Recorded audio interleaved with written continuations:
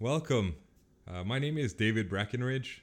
I'm a local, went to school at Huntsville High, born in Toronto, and for the past 12 years or more, I've been traveling, teaching English in some pretty remote areas of Southeast Asia. I went there originally to shoot an indie documentary about marine animals, sea turtles specifically, but I kept going back again and again because of the nature and because of the culture and all of the many subjects for documentaries. And but in 2018, I found new subject matter. Indonesia is one of the most corrupt countries in the world. I think it's one below Pakistan. So I knew that at some point I was going to have a run-in with that side of the country because through no fault of my own, I landed in a refugee detention center for 35 days in November of 2018. The English center that I was working for, called EF Banjarmasin, they fell behind on my paperwork. And rather than own up to it, they paid off immigration to remove their name as my legal sponsor, which meant that I was then held responsible. And so I was left to sit in a cell in a detention center for the next 35 days. I think there were around 28 other people in the detention center. Most of them were from Afghanistan. There were some people from Somalia and also another man from Iran. Abbas Jabari was the man's name, and he had been in there for 7 years, and his only crime was that he converted from Islam to Christianity, and that is forbidden in Iran. And so I spent my time sometimes playing chess with Abbas and Aiden, and I also made contacts with people such as Izzat, and we're going to hear from Izzat today. Izzat is a volunteer English teacher over in Makassar, Sulawesi, Indonesia. He's a volunteer only because refugees are not legally allowed to have an income for up to 7 or 8 years that they are held in a detention center, which really is just a euphemism for minimum security prison. Izzat is just one of tens of contacts I have on my social media.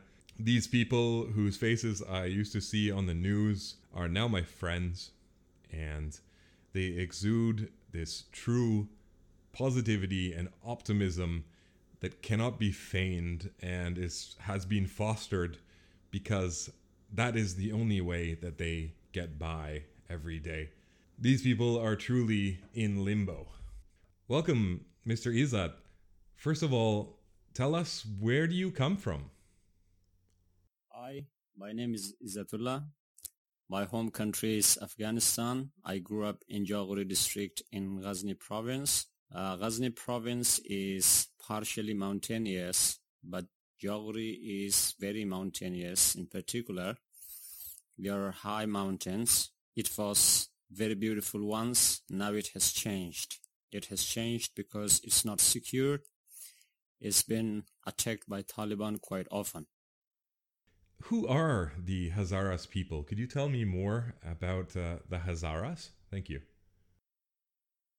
Hazaras are an ethnic group predominantly located in central Afghanistan. Mostly they are Shiite Muslims.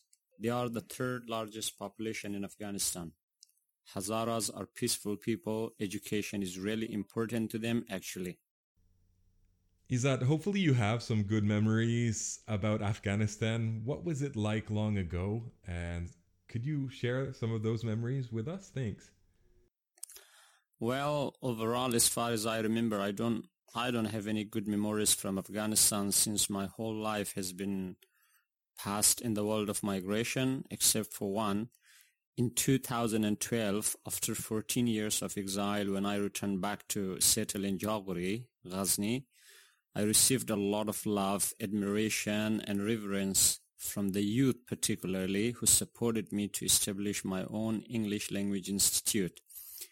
They invited me to banquets, parties, educational gatherings, and other useful activities as though I was a professor for them. But that was not the fact. This took me to the highest mountain of the area. I remember that is a part of the best memories I have from Afghanistan. And every day I received love, sometimes more than I deserved, actually. So is that in 2011, Obama took many soldiers out of Afghanistan, and this made quite a few problems. I would just like to know how this might have affected you. After the withdrawal of the US troops in 2011, Taliban attacks gained momentum, and by the time I went back to Afghanistan, things had worsened. Sorely, the highways and the connecting routes specifically became unsafe. I believe if the withdrawal didn't happen, I would not be here in this limbo in a detention center. I hope you don't mind me asking, why are there so many Hazaras refugees? Hazaras are persecuted openly because of their religious traditions and their race. Various groups of terrorists throughout the years have killed many innocent Hazaras people, and the government hasn't done anything really. They are stopped, taken hostage, killed and thrown away. I'm talking about the Hazaras. This happens to students, passengers, teachers, policemen, in fact to everyone. Everyone from all walks of life, as long as they are Hazaras. And because of our ethnic background, we are easy to be recognized. I mean to say that we are the soft target. The hardline Sunnis are everywhere, and therefore they have even beheaded children and Hazara women. Hazaras fear living in Afghanistan as government has apparently failed to protect them, and that's why we flee our own homelands to find safety in other countries and places. So is that many people don't know that when you have to flee to another country without following the proper channels, you are not automatically a refugee. That sometimes it takes years just to get refugee status through UNHCR, which is the United Nations High Commissioner for Refugees. How long did it take you to get refugee status? I arrived in Indonesia in November 2013. My RSD interview was in April 2015. By the time I was in Immigration Detention Center, and UNHCR, United Nations High Commissioner for Refugees, recognized me as a refugee on December 22nd, 2015. So the detention centers in Indonesia are called offshore detention centers, although where are they offshore from? Well, they are considered offshore from Australia, even though they are in the country of Indonesia. These detention centers in Indonesia are funded by the International Organization of Migration Australia, IOM Australia, as a way of cutting costs because standards of living and cost of living in Indonesia doesn't have to comply to any sort of norm that one would expect as a refugee in Australia. So what I understand from meeting Aiden and all of your friends over there is that IOM Australia is continually offering you guys money to return to Afghanistan, even though it's quite obvious that that's not an option. If you don't mind me asking, how much does IOM Australia offer to pay you to go back to your country? Well, the offer is 2,000, I guess. I don't have any clue about it since it's not the possibility that I can ever consider. That's how dangerous it is back there. I cannot go back to my country. Is that you're a long way from Afghanistan. I would just like to know, it must have been an incredible journey to arrive in Sulawesi, in Indonesia. How did it happen? How was the journey? I fled Afghanistan by car to Pakistan, from Pakistan to Thailand by air, and from Thailand to Malaysia by car and on foot, and the last from Malaysia to Indonesia by boat. The entire journey was planned by the human traffickers, and I just followed their plans. It was my only option.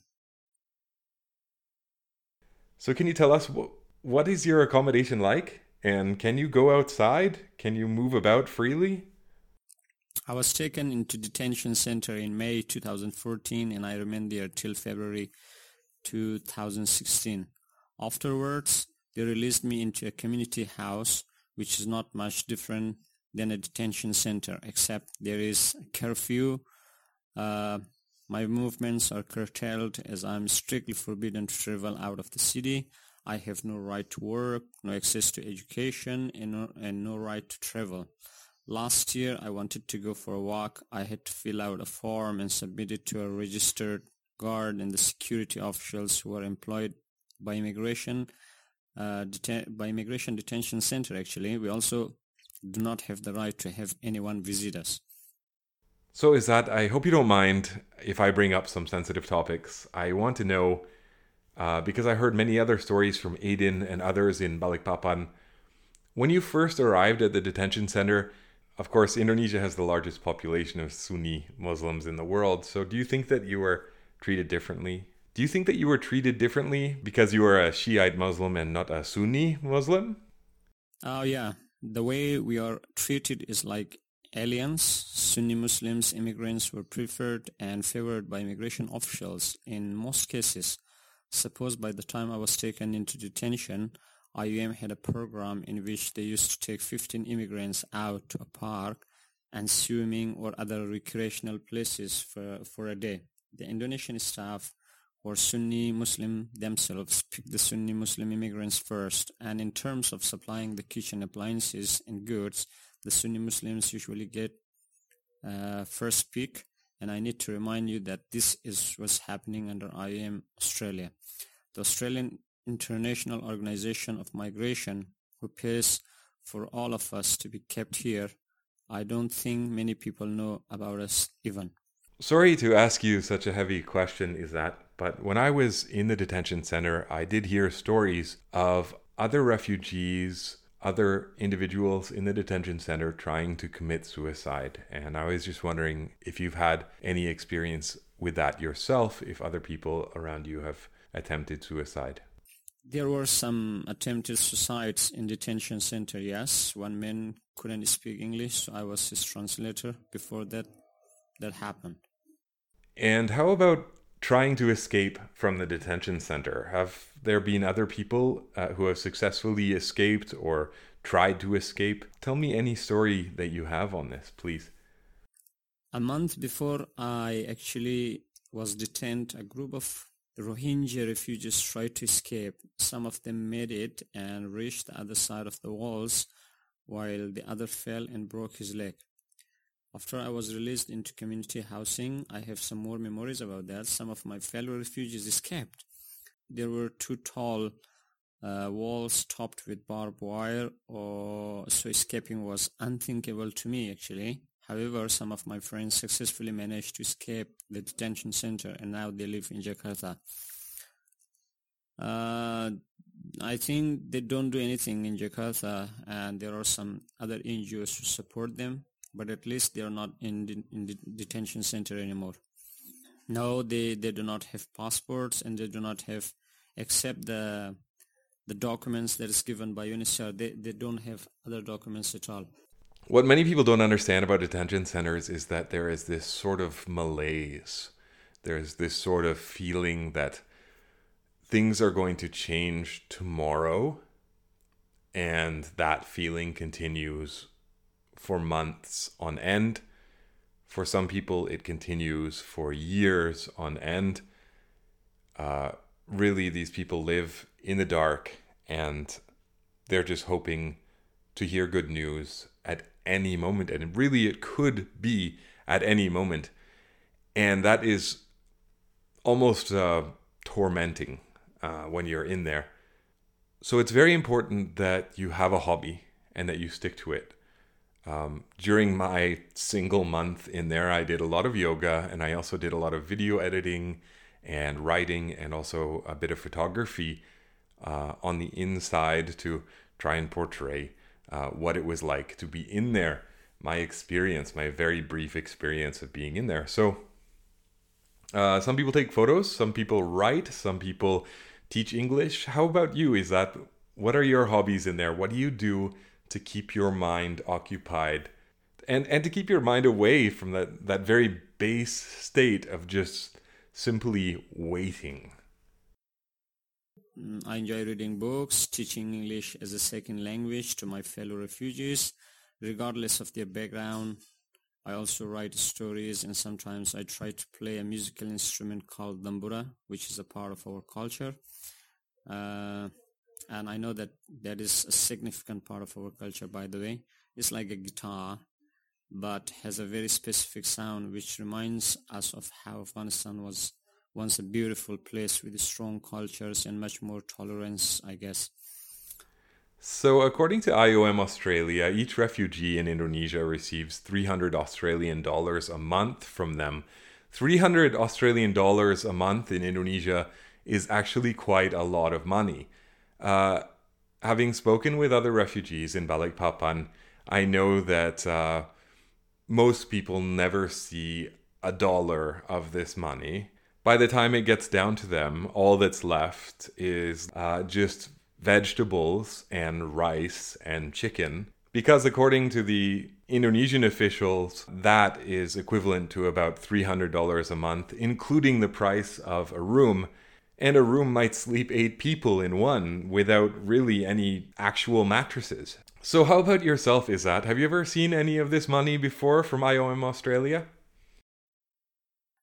I have no idea about that, to be honest. I receive here like 1,250,000 Indonesian rupiah, which is very close to $100 for my monthly expenses like food, transportation, clothing, and other personal needs. I don't know how much it pays for the room that I share with one of my fellow refugees. It's never discussed with us. Well, Izzat, myself, I would love to hear good news one day, saying that Afghanistan is becoming a better place and perhaps a more welcoming and safe place. Do you think that's possible, or do you think it'll get worse before it gets better? I wish my home country would get better, but the fact is the other way around. It gets worse. It gets worse day by day. Taliban gains more territories. They are becoming indomitable. Since November of last year, Taliban have had multiple attacks on Jawari, killing dozens of people and displacing thousands. Roads and passageways are being closed and fear is surging. It's really not looking good, I'm afraid, yes. Afghanistan is not safe and therefore I cannot return back. If they get me deported, I will not stay in Afghanistan. I will have to run for my life. According to a report released in the beginning of the 2019, Afghanistan has fallen even behind Syria in terms of stability and security. Basically, Afghanistan is the most unsafe country on this planet. At this moment, if I return back, my fate will be death. I know that because the Taliban never forgive people who go against their laws. Besides, my religious caste and ethnicity will also add weight to their excuses to get rid of me.